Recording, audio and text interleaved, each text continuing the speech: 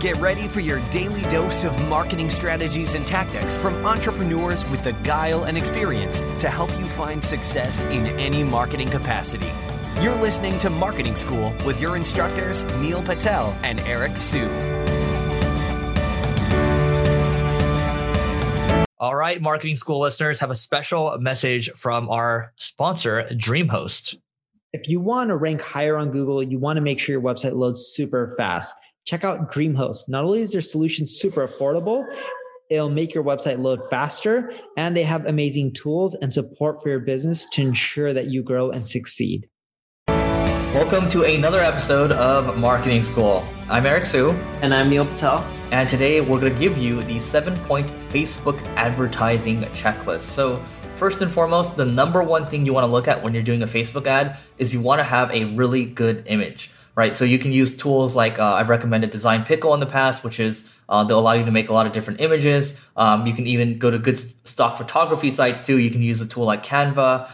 Make sure that you have a good image to drive, get people interested, drive a good click-through rate over, and you'll be surprised. I mean, oftentimes you'll be A/B testing different images. A good image outperforms a terrible one by a large margin. So a good image is number one. Number two, have a lot of text. Unless you're trying to get like Facebook fan likes, you don't need too much text.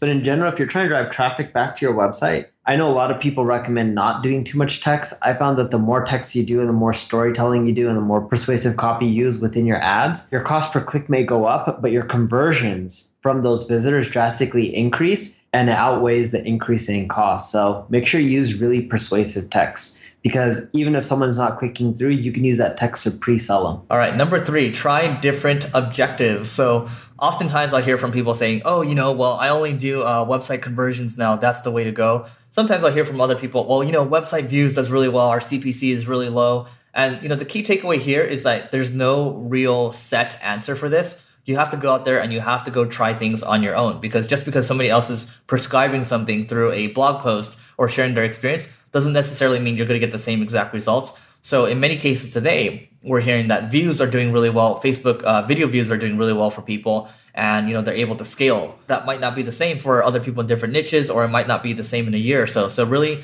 your mileage may vary, but you do want to make sure that you're trying different objectives. So what I would recommend starting out is, if your objective is you're trying to get people to register for something, then go with the website conversion objective. And if you start to see that, kind of fall off, or you want to try different variations where you're testing $5 a day, go ahead, try clicks, for example. In some cases, I've seen clicks perform better than conversions, right? And vice versa. So try different objectives and then see what the results are for you. Number four, make sure ad frequency is less than 2. Anytime it gets more than 2, you're spending way too much money. Add in new creatives, new text, new copy, etc. The moment your frequency starts getting closer to 2, your ad cost per click, per impression, etc. starts skyrocketing. So make sure it's a lot lower than that. All right. And number 5, this is a term from Digital Marketer. This is the ad scent, right? So whatever copy you have, whatever imagery that you have in your ad, you want to make sure that's congruent on your landing page too, right? Because people they don't want to see like a really good ad and then go to a site that looks like it's from the 1990s.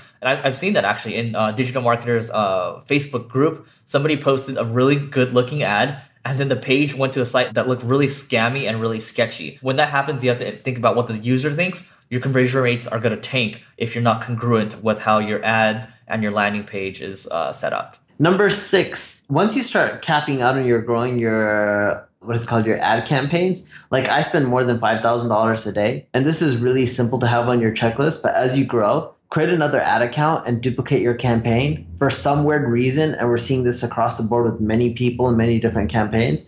When you create a duplicate campaign in a new ad account, the new ad account is seeing way lower cost for impressions. So all you do is create a new ad account, you share the pixels, you share the audiences, and you're good to go. All right, number 7, don't be afraid to explore new ideas. So for example, you might look at AdExpresso. AdExpresso has an ad gallery that you can look at. There's a lot of different ads, great ads that you can kind of look at them and say, okay, here's 3 that I like, and then here's 3 that I'm going to go to my designer and say, hey, I want to do something similar to this. And, you can go to a site like swiped.co and look at, different long form landing page copy and just get different ideas, right? Just save the ads that you like. I often save a lot of ads that I see that have gotten me to kind of at least pay attention. I save, videos too. I try to pull ideas all the time. For example, G-Star right now, they're running like a video ad, which is basically it kind of flashes in your face, right? It gets your attention. And I'm like, wait, that's pretty cool. I might try that out for something else. Or other things that you want to pay attention to too, like if you're looking at other ads, for example, videos, right? Another good example is when you look at videos, well, they have the captions, right? You might go to a site like rev.com, get your captions done there, put it into your video, and then you're going to see, better performance. But you just want to draw ideas everywhere, which is why, I've given you the resources or shared those resources there. So I think that's number 7. That's it for today's episode of Marketing School. We'll see you tomorrow. This session of Marketing School has come to a close. Be sure to subscribe for more daily marketing strategies and tactics to help you find the success you've always dreamed of. And don't forget to rate and review so we can continue to bring you the best daily content possible. We'll see you in class tomorrow, right here on Marketing School.